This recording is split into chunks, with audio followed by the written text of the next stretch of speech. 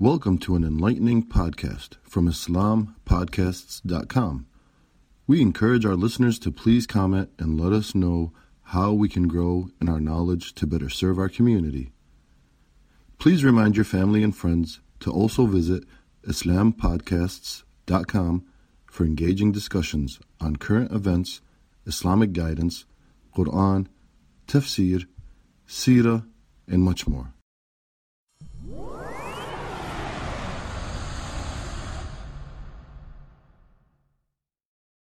Ramadan under lockdown. Words we would have never imagined about a year ago. But today, we find ourselves in the midst of a COVID-19 pandemic. We feel the economic and social disruption in our daily lives. However, Ramadan under lockdown is all too familiar for the Muslims in Palestine, in China, in Kashmir, in Yemen, and all around the world. Not just economic and social disruption, but beatings, torture, persecution, imprisonment, and every other human right violated. We see that the current leadership of the world today turns a blind eye to these violations. But who is the current global leadership today? According to the UN, human rights include the right to life and liberty, freedom from slavery and torture, freedom of opinion and expression, the right to work and education, and many more. Everyone is entitled to these rights without discrimination. The UN stands for United Nations. After the dust of World War II settled, the leading nations created the UN, and their slogan included maintaining international peace and security, developing friendly relations among nations, achieving international cooperation, among other things. However, the UN continues to time and time again turn a blind eye to the injustices happening around the world, where 805 million people worldwide do not have enough food to eat. More than 750 million people lack adequate access to clean drinking water. The economic situation where the rich get richer and the poor get poorer, where 3 billion live on less than $2 a day and 1.3 billion on less than $1 a day. The strong oppress the weak, where the third world countries are strangled by the IMF and World Bank loans, where wars are fought for the sake of increasing the balance sheets of the big corporate powers such as the oil companies. We see innocent people being killed on a mass scale every single day, all over the world. Allah warns us. وَإِذَا قِيلَ لَهُمْ لَا تُفْسِدُوا فِي الْأَرْضِ. And when it's said to them, do not make corruption on the earth, قَالُوا إِنَّمَا نَحْنُ مُصْلِحُونَ. They say, we are only as peacemakers. What does Allah subhanahu wa ta'ala tell us about the leadership from the Islamic perspective? Under the leadership of Islam, human rights are not established by the elite of the society, but by the creator of the heavens and the earth. Securing the basic needs. One of the rights given under Islam is providing the basic needs of human beings. Although they claim to care about human lives and poverty, the capitalist system in reality focuses the economy on production and not distribution of wealth. Islam views the economic problems in a completely different way than capitalism.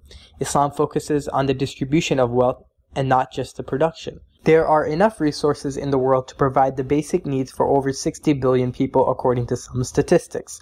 There's enough wealth in the bank accounts of the elite such as Bill Gates, Jeff Bezos, and others of this world to resolve poverty. But the current system encourages that the rich get richer and the poor get poorer.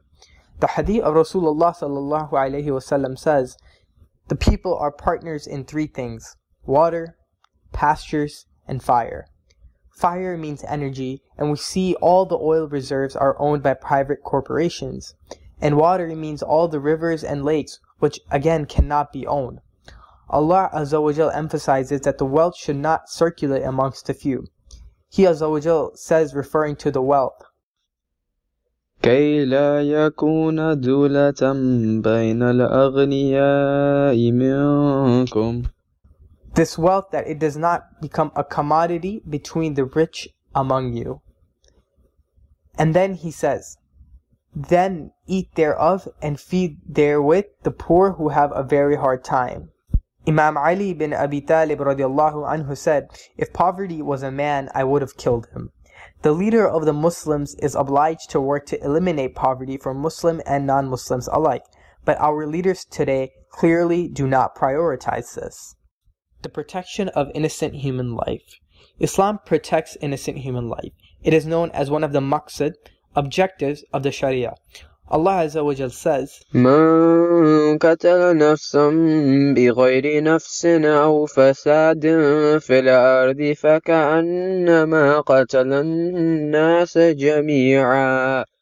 If anyone killed a person not in retaliation of murder or to spread mischief in the land, it would be as if he killed all of mankind.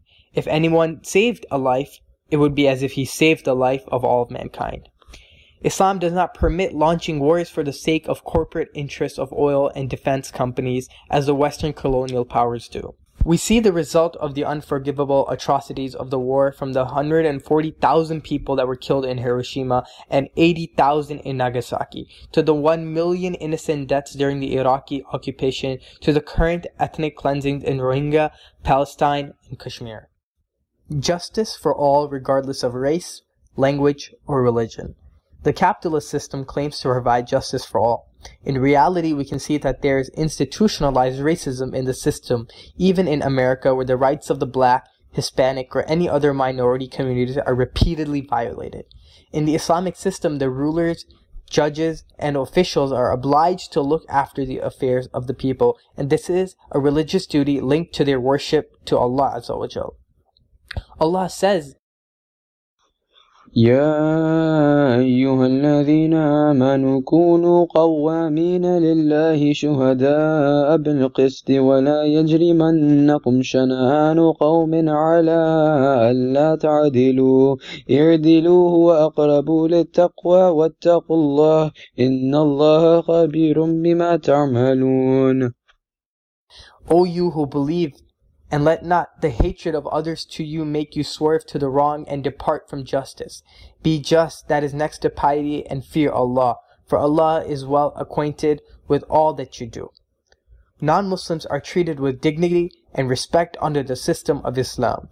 The Messenger of Allah sallallahu alaihi wasallam said, "He who hurts a dhimmi, a non-Muslim citizen, hurts me, and he who hurts me annoys Allah."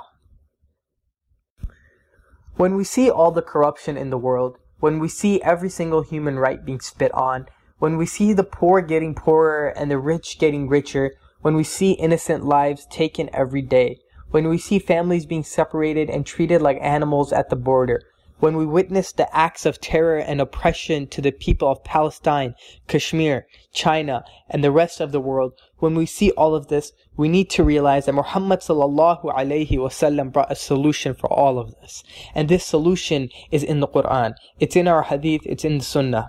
This solution is the mercy of Islam to all of mankind. It is a solution that Allah Azza wa Jal revealed.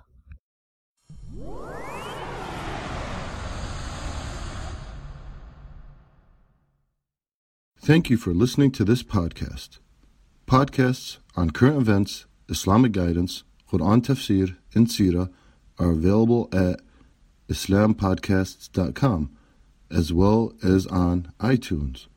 Rate, review, and comment, and let us know how we can grow in our knowledge to better serve our community. Please subscribe, share, and tell a friend about islampodcasts.com.